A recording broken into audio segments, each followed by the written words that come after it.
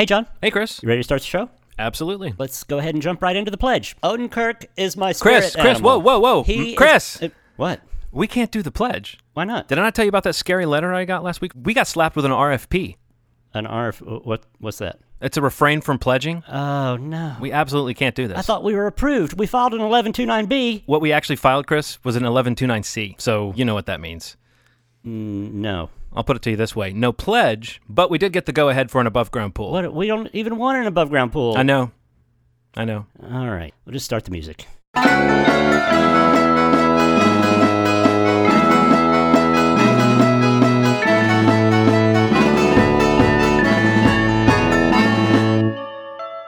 Well, welcome everybody to episode 8 of Saul Searching, where we are going to be talking about episode 8 of Better Call Saul, called RICO. Yeah. Which stands for the Racketeer Influenced and Corrupt Organizations Act. Okay. They usually just say RICO. If there's an ongoing criminal investigation of like a criminal organization, it allows you to charge the people at the head of the organization. It's how they take down mob bosses and people like that. You know, there's a guy who makes all the calls from the shadows, and there's other people running around doing the crime. Right, FBI stuff. I wonder if when they named RICO, if they were thinking about RICO, the Edward G. Robinson character from Little Caesar. Pizza. No, not that Little Caesar. It's an old gangster film, you know? He's like, yeah, see, RICO. There wasn't a part where Edward G. Robinson said, "Ah, see, pizza." Well, I haven't seen it in a while. There could be. Before we jump right into the episode, I had a couple little bits of business I wanted to cover, and they're kind of related to this week and last week's episode. It's a new feature. If we did have features on this show, I guess we would call this feature. We were both right. Kinda. Oh, okay. Because last week we speculated about a couple different things, and I think this week we got answers for a couple of those things. We found out that my supposition was somewhat right, or it seems to be right, that at least for the time being, Mike's past is put to bed. Yeah, at least this week. We didn't see those guys, yeah. And also, I feel like this week we got a little bit of corroboration that Jimmy was really just trying to get Chuck to do some of his work. Instead of, I don't remember what your thought about it was. I suppose that he was kind of throwing a lifeline. Oh, right, trying to help him out a little bit. But it had that effect, so maybe he accidentally did that while he was really just trying to Tom Sawyer him. We were both right, kinda. Yeah. Probably. You know, we don't know. That's not a very good name for a feature, but we'll probably figure out something. Tighten that up. On to this week's episode. I don't know, what are your general thoughts about getting into specifics? I thought it was a great episode, and it kind of felt to me through the first half or so that it almost was going to be self-contained. You could have put this whole adventure with getting involved with this, possibly corrupt nursing home little adventure, and you could have put all that in one episode and wrapped it up. It almost felt through the first half or so that it could have been like a Matlock episode where we're gonna do everything in one episode, have a little one-off. But they, of course, being Better Call Saul, they didn't do that. It's going to at least last into the next episode. But it had that fun, adventurous feeling of getting deep into this thing that just started in the last few minutes. It did feel like it could have been a case of the week. And if this were just the adventures of James McGill, Esquire, elder law specialist, this would have been a caper that would have been easily resolvable within an episode, I guess. Right, but then as happens in Albuquerque, every little thing can lead to some big thing, and so it could be a multi-million-dollar case. All kinds of people can end up getting in trouble. So you never know where they're going to go with things. I want to make one note, and then we'll jump into the actual recap of the plot. This was an episode that really dealt a lot with legal ins and outs and a lot of legal speak, and I know we discussed before we started recording that we aren't quite sure we know if we fully understood all the kind of legalese that was being tossed around in this episode, but I think we got the broad strokes because these writers are good at letting you feel what the emotional beats are.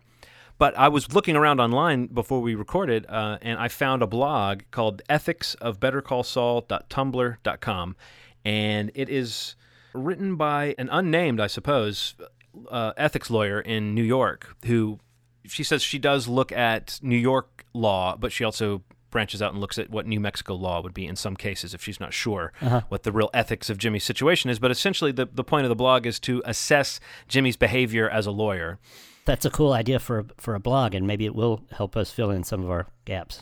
Into the episode, right from the start, it's another flashback, but we didn't know exactly where we were, but we very quickly can figure out that this is a more recent flashback than any of the others that we've had, because this is Jimmy after his promise to Chuck, and I would say it's more evidence that Jimmy is making an honest go of it, that he really is trying to stop being Slippin' Jimmy, and he really is working his way up. I mean, he's working in the mailroom. He doesn't seem angry or sad about his lot in life. He seems like he's really slugging away. Yeah. We can get into whether we totally believe that the University of American Samoa is a real university and all that. I think at this point the show wants us to believe that it is a real correspondence school. Yeah. That's enough of a joke that he got a law degree from a correspondence school, right. And he's amongst all these high-powered lawyers at this big firm. Go land crabs. Just lurking in the back of my mind is the idea that maybe Jimmy, falsified that. But it's hard to make that scan with what we saw in this episode, which was a seemingly very open and sincere Jimmy. And then you also see that that Kim works there in a smaller office. Maybe she's in the cornfields at the beginning of this. We don't know, but she's in a tiny little, looks like a copier room kind of room. I wonder if she's a paralegal or something. Jimmy, of course, is wearing a short-sleeve button-down shirt, which is the sort of film shorthand for an underachiever, a guy with a tie and a short-sleeve button-down on. Right. Unless it's a 1960s NASA scene. Right, exactly. Oh, yeah, but then you have horn rims. That changes the whole thing. You have horn rims and a pocket protector. Right, yeah. The next moment, we see that he's got a piece of mail for himself, and he's afraid to open it, and he gets Kim to open it, which, again, is what a con man would do if he was trying to put one over on everybody, but I'll rest that theory until we have more reason to suspect him. Yeah, I think this is just an idea of yours, and it's a good idea that he'd never even pass the bar, but yeah, it might never be an idea. Kim opens the letter. She sees that he passed the bar. She's thrilled for him. It seems like she knew he was trying, but to have it that he just was keeping it from his brother makes a lot more sense. And then, of course, they kiss, and I was like, evidence that they had some kind of history at this point. They were on a kissing basis at one point in history. So Jimmy goes to show the letter to Chuck, and he's very busy. He doesn't seem to have time for Jimmy. He doesn't seem to really pay Jimmy a lot of respect, and I think that was a theme in this episode, was people not paying Jimmy a lot of respect. But you can see there's some genuine begrudging pride that comes over him throughout the episode. Yeah. Jimmy mentions to Chuck that he would like to get a job at the firm. I felt like Chuck sort of knew it was a no-go, but didn't want to be the one to tell Jimmy in that moment. Like he probably did go talk to the other partners, but it didn't seem like Chuck was really on board with the idea of Jimmy working at the firm. Right. He let him know that there's a chance this isn't going to happen.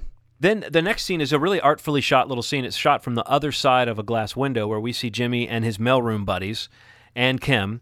And she's down there because I guess she's a friend of Jimmy's. I didn't really picture that she came up from the mailroom, too, but that was something that crossed my mind. Yeah. And then Howard Hamlin comes in, and Right. he kind of sweeps in and ushers everybody out and takes a piece of cake.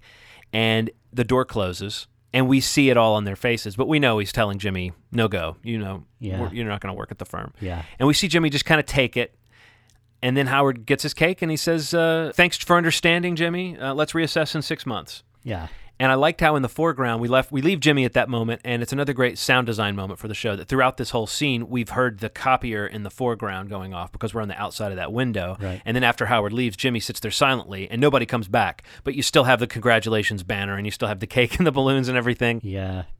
And you're just listening to the copier, yeah. But I love getting all these flashbacks from various phases of Jimmy's life, one after the other, and I want to see, more and more of them, and then at some point somebody do the chronological supercut of scenes that take place before Better Call Saul. You watch his life as it builds towards this show. After the titles, the first scene is Howard coming to Kim's office, and she's settling back in after being sent away. You see her hanging her degree on the wall and straightening it. Back from the cornfield. And they go out to make an announcement that is on the news, which is basically Howard, speaking about the Kettlemans, and we don't hear the full details of it, but we do understand that the story that he's selling to the press is basically the deal that we knew about, that they turned themselves in. Right. So Jimmy's watching that on the news, and you can see it's kind of, again, it's vexing him, but he's going on about his day. He's visiting with a client who is Miss Landry, and he's there, and it looks like he's doing his standard will package for her because it's a $140 charge. Yeah. Unlike this situation before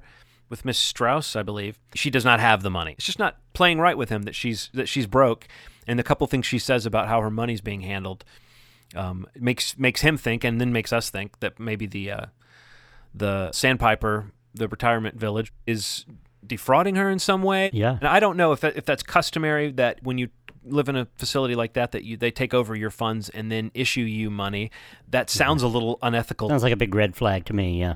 So that sets Jimmy off. He wants to go check out a few things. It just seems purely altruistic, what he's doing. I mean, outside of the fact that he may be thinking, this can benefit me, or this can benefit my clients, it does seem like it's the wrongdoing that ignites some aspect of him in that moment. And I found that to be, again, a far cry from Saul Goodman. Yeah. Well, you never know what's in his mind. What's the balance between, I've found some bad behavior here. Maybe I can make this right for these people. And hey, I may have just found a big class action suit I can do and get a lot of money for myself. So somewhere in between that spectrum is where he sits. Yeah, and then the lady from the front desk spies him talking to the residents of the home, and that lets you know that there's going to be trouble. So next scene, Jimmy is at Chuck's place, and Chuck basically accuses him of expecting him to do his work, and he says that great line about, you wanted to play Tom Sawyer, you wanted me to paint the fence. Right. And Jimmy has this great comeback. He says, yeah, self-reliance, it's great stuff. Right. But he's kind of blowing him off and saying, but here, read this. I need you, he needs him to look at the lady's receipt and see that something's going on. So then Jimmy goes back to the Sandpiper facility to get more information, to speak to Miss Landry, maybe to speak to other clients. But this time they're stopping him at the door. They basically accuse him of soliciting and say that he's not going to be allowed in. And Jimmy kind of sees that he's not going to actually make it past the two burly security guys that they've got there. Yeah, and I love that he says, what are you making, Soylent Green back there? Right. And then he claims to get IBS, and I can't remember what he said, but he sort of implies that his bowels are irritated by like the excitement of what's just happened. Right. And he goes to the bathroom, and I didn't know quite what he was doing there, but this is, again, another case where I guess this is what, probably he could have gone home and written up a more professional-looking letter and typed it up, and it would have been the same effect. So maybe he kind of jumped the gun, but there's something to be said for serving someone, I guess, right, when they're not expecting it. Yeah, this makes it official, he said, or something to that effect, and I think that kind of was, behind the drama of him locking himself in the bathroom so he could do that, just because I guess if you send a letter in the mail, they can say, we didn't get your letter, and they can take a month or two getting around to getting back to you. But if you say, this is a letter of demand and it's in your hand right now, he gets thrown out. He says they're making a big mistake, which again feels like a very Jimmy thing to do. In that moment, he must have just seemed utterly ridiculous to them. And again, people don't take Jimmy seriously. Well, he's like a cartoon man. He's fast talking and over the top, and now he's wearing a white suit, and so the next scene is a scene with Mike in the booth. Stacy calls him, and he takes out a phone that's big even for 2002. And I read that scene as a little bit of a softening. Like, you see Mike kind of, he doesn't smile, but you can see that he realizes, based on the fact that Stacy is calling him to care for Kaylee while she's busy, that means he did not ruin his relationship with his granddaughter or estrange himself from her by telling Stacy the truth. It was a pretty normal interaction between a daughter-in-law and a father-in-law. It was not something that was tortured by this history that they both know about. I felt like, at first blush, it's a very pedestrian scene because there's nothing wild about it. You got a woman calling her father-in-law and saying, can you take care of the kid when I have to go to work? And him saying yes. So that's almost, not a scene you would put in a show. But what happens is the way he says, anything you need, it's not an imposition. He really makes very clear, I'm here for you so strongly, about as emphatic as Mike gets, that, he'll do anything. And so it just underlines to me his devotion to helping them out, which is going to come out more later. Right. Well, I think it's both things. I think it's like definitely two sides of the same coin. One is Mike is letting her know he'll be there for her, but also it's Stacy calling him to ask him to watch her child, basically not treating him like a corrupt cop who she suspects murdered two men. Right. We're in the zone of where he was when he was taking Kaylee out for ice cream or whatever during the run of Breaking Bad, or when he bought her the balloons or whatever. Like, we now see that relationship blossoming. Right. So Jimmy at night is watching the severe woman in the striped sweater leave the Sandpiper facility, and he's checking out the dumpster, And he gets just near it, and he gagged from the smell of it. Right. Not to be crude or crass or ageist, but I immediately thought adult diapers. Yeah. And thought, oh, what a disgusting dumpster that would be.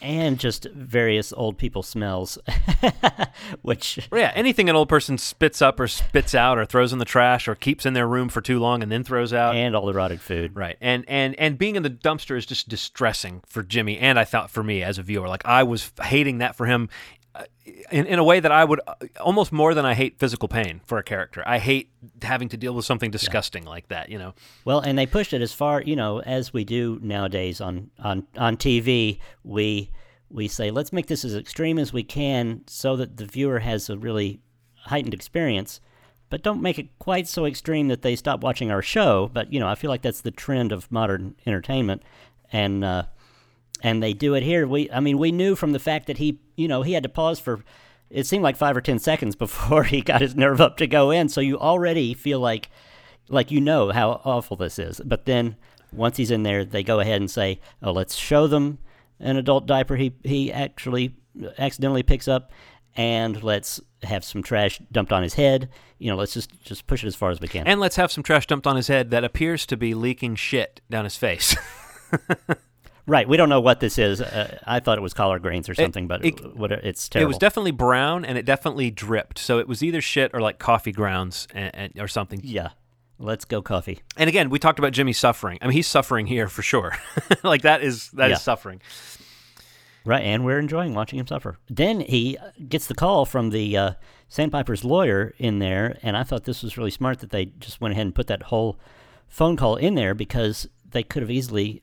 It seems like you would have done this phone call just in a breakfast scene, or while he's in his office at the nail salon. It just would have been a call between lawyers. To me, it was like a great moment of like sitcom fun when he says, "Why are you being quiet?" And he says he's at the opera. Yeah, which is it's like one of those lies that I guess you would want to have. It's better to say something quick than to dick around if you're going to lie. But it was such a funny, silly lie. And then he asks what opera, and then he says the Magic Flute. I mean, it's just I don't know. It's right. He's at the fanciest place you can be, the cleanest, most wonderful spot in the world, rather than the worst possible spot in the world.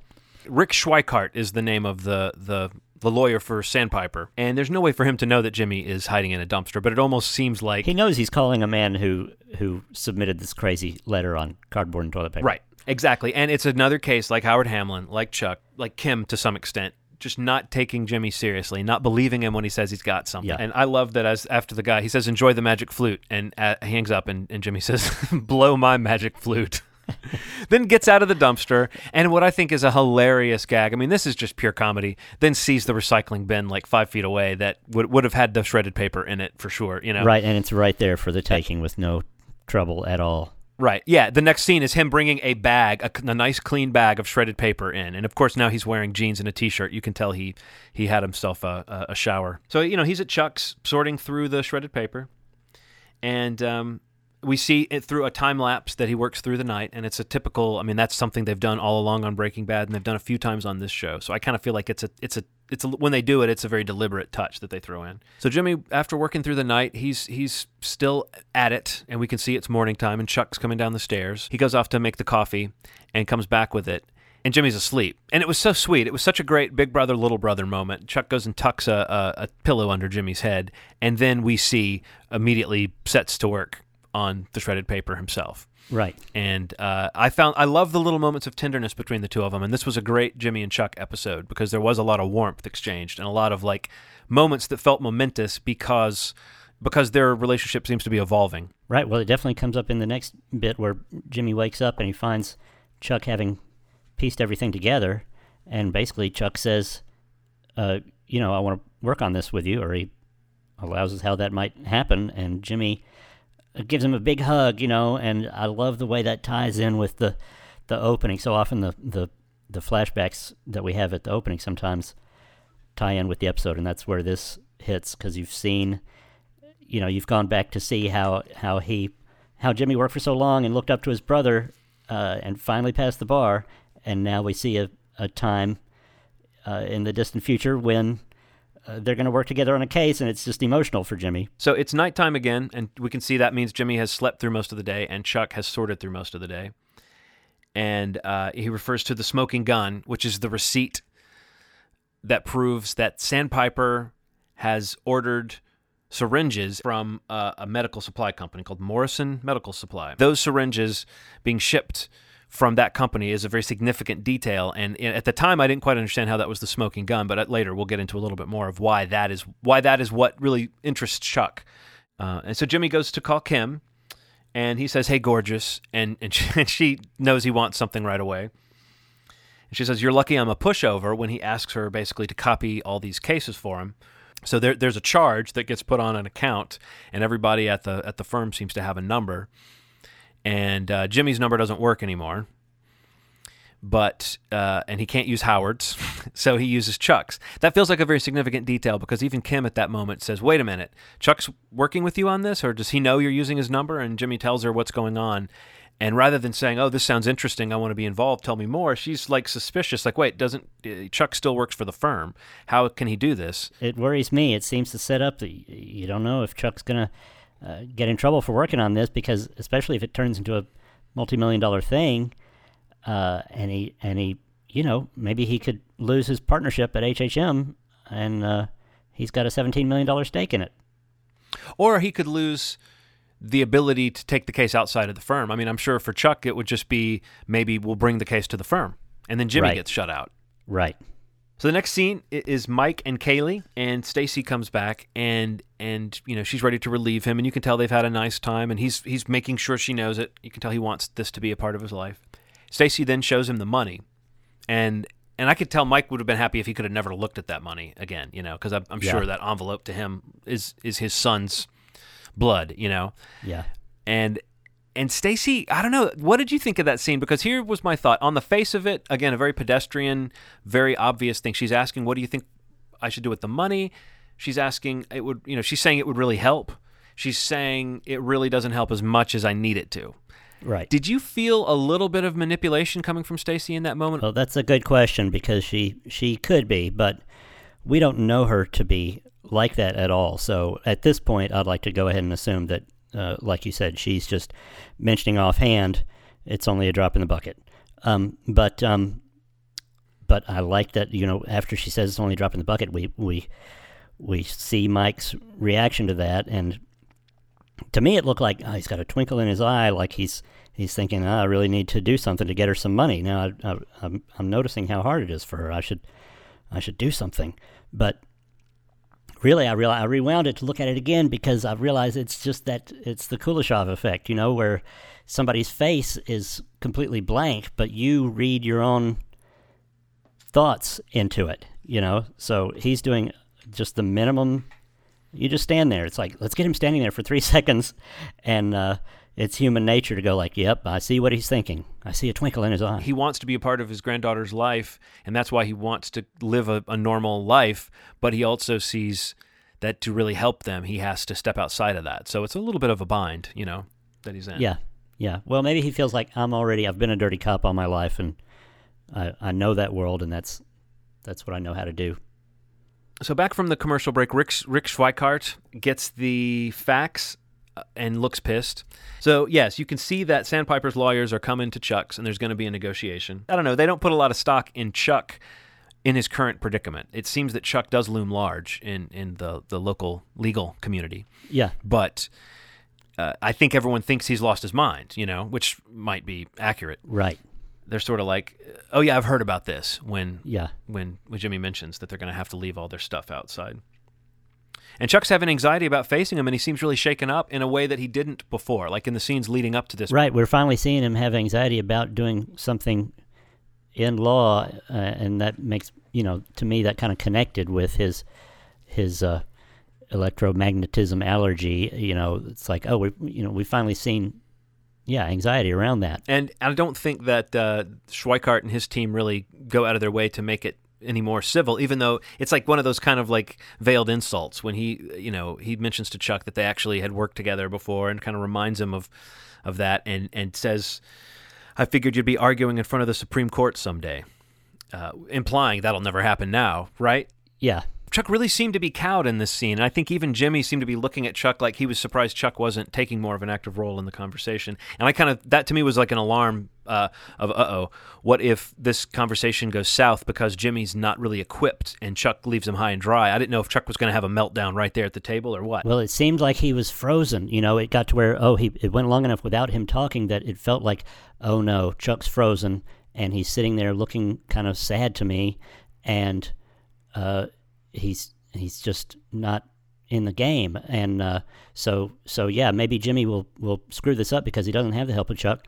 But then Chuck just chimes in, $20 million. That's what we demand. And then I thought, has he been sitting there, just quietly sitting in the power position this whole time, and just being quiet just because he's above the whole thing?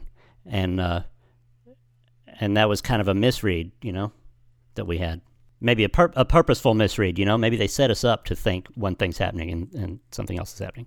I think it's almost one and the same, that Chuck is out of practice. Yeah. And he was in that meeting, there was a little bit of flop sweat that was occurring, but he was still doing what he would have been doing, which was listening and getting the lay of the land. Right. Schweikart and his team are ready. They know what the accusation is. Schweikart was ready to settle out of court for an amount that could be nominal. And I don't know, $100,000 sounds like a lot of money to me, but I'm sure in this case, the money these people have been bilked is a lot more than that. Right. So maybe it was the readiness of them to come forward with this settlement that sort of was one of those pieces of information that Chuck was taking in. Yeah. Because I can see how, they actually tried to settle. That means where there's smoke, there's fire. Right. There's some validity to this fraud claim. And then they have what they call the smoking gun, which is the receipt from the shipping company, which proves that there was, these syringes shipped from out of state. Suddenly it becomes, to the episode's title, a RICO charge, right, which is a federal matter, and this gets the backs of Schweikart's team up, and they basically come back with, okay, well, then you've got a fight on your hands. Is that how you read that situation? Yeah, basically Chuck and Jimmy are just in the position now to say, this is a federal case, and so $20 million. This is really big. But I wondered if in that, it kind of felt to me like, gosh, maybe Chuck doesn't have $20 million is such a jump. Maybe he doesn't have enough information, and he went a little crazy with that number because, we're not even sure. It seemed like there was something in his line or the line after that made me feel like, he doesn't even know how many nursing homes they have or whatever, and he jumped to $20 million, so he might be kind of overdoing it. Well, I had the exact same note. I wrote down, boy, it seems like Chuck is overstepping. Yeah, but I don't know what makes us think that, but there's something to it, something about it, the way they phrased it, that makes you worry about that. I just want to mention there was something that came up in this scene that made me realize it was a bit of a theme, is that when Jimmy was talking about the University of American Samoa in the first scene, he says, go land crabs. And then when they're talking about the medical supply company being in Nebraska, Jimmy says, go Cornhuskers. Oh, right. So he seems to have a working knowledge of mascots. Right. And going from that, we go to the sneaky vet's office where Mike has gone in with a dog, and he's going to talk to the vet, and we can tell he's probably there to talk to the vet about the sort of work that the vet alluded to that he might be able to get for him. This brings us to what I'm going to call our listener observation of the week. Oh. Because your friend and mine, Andrew Vernon, posted on our Twitter feed, did Mike adopt a dog just as an excuse to go see the criminal vet? Which I think is a question I had too, like where did that dog come from, and is that dog going to be part of Mike's life going forward? Did you have any thoughts about that? I had that exact feeling when I saw the dog. I was like, Mike, I don't think Mike has a dog. I think he just got this dog just so he could, not look too unnatural coming in here. But I hope he's nice to it and keeps it and loves it rather than, just turning it in like 10 minutes later. Somehow Mike seems like a guy who would want to thwack you if you were cruel to animals too. You know what I mean? Mike seems to have that kind of gruff morality. I don't somehow picture him being cruel. Right. But that was such a funny little lap dog kind of dog that if it does turn out to be Mike's dog, that would be funny and cute. And also if it were something he gave to Kaylee and Stacy, that would also be sweet. So yes, let's hope we see more of that dog. Yeah. Also in the same tweet, Andrew quoted the line that Mike has, you tell me what you got, and I'll tell you what I'll do. It's interesting because it's just a wide open thing. It's a great setup for doing anything in the world. It's like taking an assignment in Grand Theft Auto or something. You don't know if he's going to be smuggling money or stealing someone's guns or murdering somebody or protecting somebody. There's 100 different assignments that he could get, and so it's a wide open situation that sets up. And also, you wonder if they're going to say, "Will you do this?" and he'll refuse a job or two before he finds something that's within his limits. And the question I have is, at this point, is the vet going to put Mike in touch with someone who gets him work, or is it going to be a running thing where Mike goes to the vet with his little dog and gets an assignment to go kill somebody? Like the criminal veterinarian is kind of a funny concept. That is, and you could keep him. You could keep him in a position of a go-between between Mike and the underworld for a while and do a lot with him, or we could just never see him again. When that scene ended with Mike, I thought, that somehow didn't feel like the gut punch or the feeling you want to get at the end of one of these episodes. They always leave you with an unresolved feeling, and that felt like a very resolved feeling because we knew Mike was going to eventually get into that kind of work. Yeah. But the next scene was the beat that I was kind of looking for. Jimmy is arriving at Chuck's house, and again, it's a nice daytime scene, and Chuck's at work at the desk, and Jimmy's in his suit, and Chuck's asked Jimmy to do certain things for him, and Jimmy's gone and done them, and they just seem like they're talking like coworkers, who are colleagues who are working a case together. And Jimmy wants to take a nap on the couch for just a minute. He's come in from a lot of work, and he's kind of talking about these mall walking clients he's been picking up, which is just a funny image of him doing the same thing he does at the nursing home, but out at the mall, chasing down oldsters at the mall. Right. And so Chuck asks Jimmy if he brought him the whatever he said. If I were a lawyer, I would have caught what that was. But Jimmy said it's in the car, and I didn't know if it was even really in the car. I didn't know what the beat at the end of the show was going to be. But Chuck sees Jimmy's conked out on the couch, and he just decides, because he's working, because he's focused, and because he's kind of distracted maybe from himself, he just casually goes outside, operates the key fob, Yeah. Gets the thing out of the car, doesn't seem to notice anything, which again sort of proves the psychological aspect of it. But I think what we didn't know before was, does Chuck accept, or would Chuck accept, the idea of the psychological reality of his condition, meaning he was not aware of the little dirty trick that the doctor played that time. Right. We knew, and it's part of that onion that they do. We started with Chuck's condition as a what's going on here. Then we thought we knew what was going on. Then we saw evidence that Chuck was not faking it. Then we saw evidence that he really felt like he was going through something crazy. Then we saw evidence that it was psychological, and we've seen, we've seen all these different levels of Chuck's condition, and now the current point is we now know that Chuck is aware that his condition is psychological. I wonder almost if Jimmy didn't it's a little bit like he told the coyote to look down or something like that, because Chuck was just whistling and coming back in with the box. Right. My feeling was that it's left on that moment where we don't know what's going to happen in the next second, because I think Chuck can either say to himself, like the coyote going off the cliff, he can either say, "Oh my God, what am I doing out here?" and he can double over in pain, or he can say, "Hey, look at me. I'm okay. It must really be all in my mind." So I kind of feel like in that exact second where they stop the show, like almost Jimmy could have some control. If Jimmy said, "Oh my God, what are you doing out there? You're going to die," then Chuck would freak out. But if Jimmy said, "Chuck, look at yourself. You're cured," then Chuck would be like, "Oh my God, I'm all right. I just touched the key fob," So I really wonder if the next episode is going to pick up with that same second and us see what's next. But he drops the box, and it was they did such a far away shot on the very last shot. I had to rewind it and lean forward to see, because there was a noise, and I didn't know if it was Chuck collapsing or him dropping the box, but it's him dropping the box. So it gives you a little hope that he didn't just collapse. Well, but see, I felt like that was significant, because I think that if Chuck had collapsed, that would tell us that Chuck is in denial. And maybe the fact that he only dropped the box tells us that he's going to say, "Hey, maybe there is something to this thing of it being only in my mind. It seems like I'm all right now." It's not that he's putting one over on everybody all the time. He thinks it's real.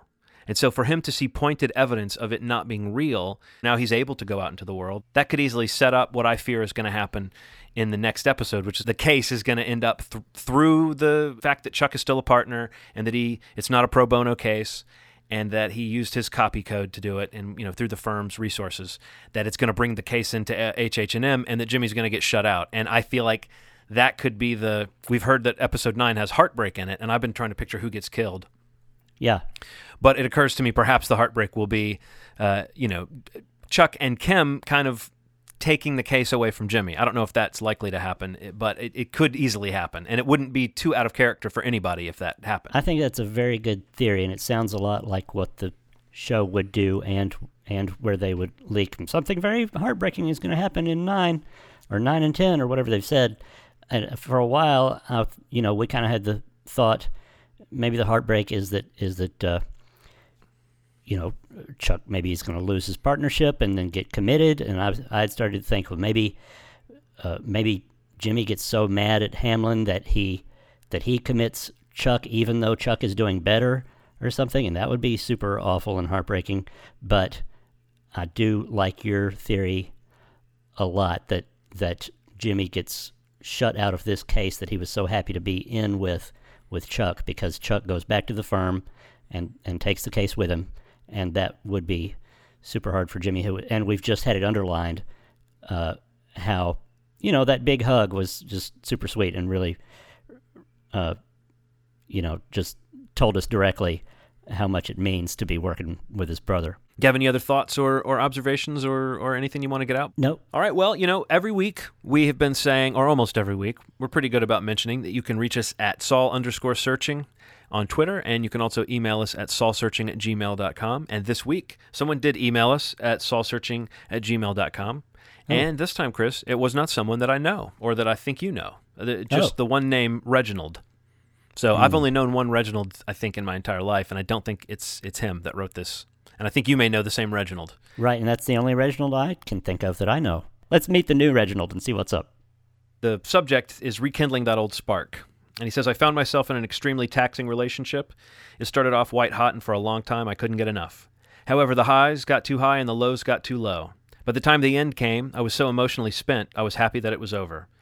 Now a new relationship has come along that I'm very hopeful about, but I feel better prepared to handle it in a more measured and mature manner. Of course, I'm talking about Breaking Bad and Better Call Saul. Breaking Bad took so much out of me that I wasn't even going to watch Better Call Saul. I came late to the Breaking Bad party, and it was already on for 4 seasons before I started binge-watching it from the beginning on Netflix. But I gave Saul a try when it first came on, and I think it's a great show. Thanks to your bonus episode, I went back and reviewed Saul Goodman's first appearance on Breaking Bad. It was like a blast of cool air assaulting my nostrils, and he capitalized the letters that spell Saul in assaulting. So this guy put some thought into this, Chris. Assaulting. I'd forgotten how funny and suspenseful Breaking Bad could be at times. Anyway, thanks for the trip down memory lane, and keep up the good work on your podcast. That was a great letter. Thanks, Reginald. And it makes me feel like we're reaching someone, so that was super nice. So I think that's the end of the episode, and I guess I'm ready to say the thing that we say, unless you have anything else you want to say before we say the thing we say. The only thing I've got to say is hot talk. Hot talk.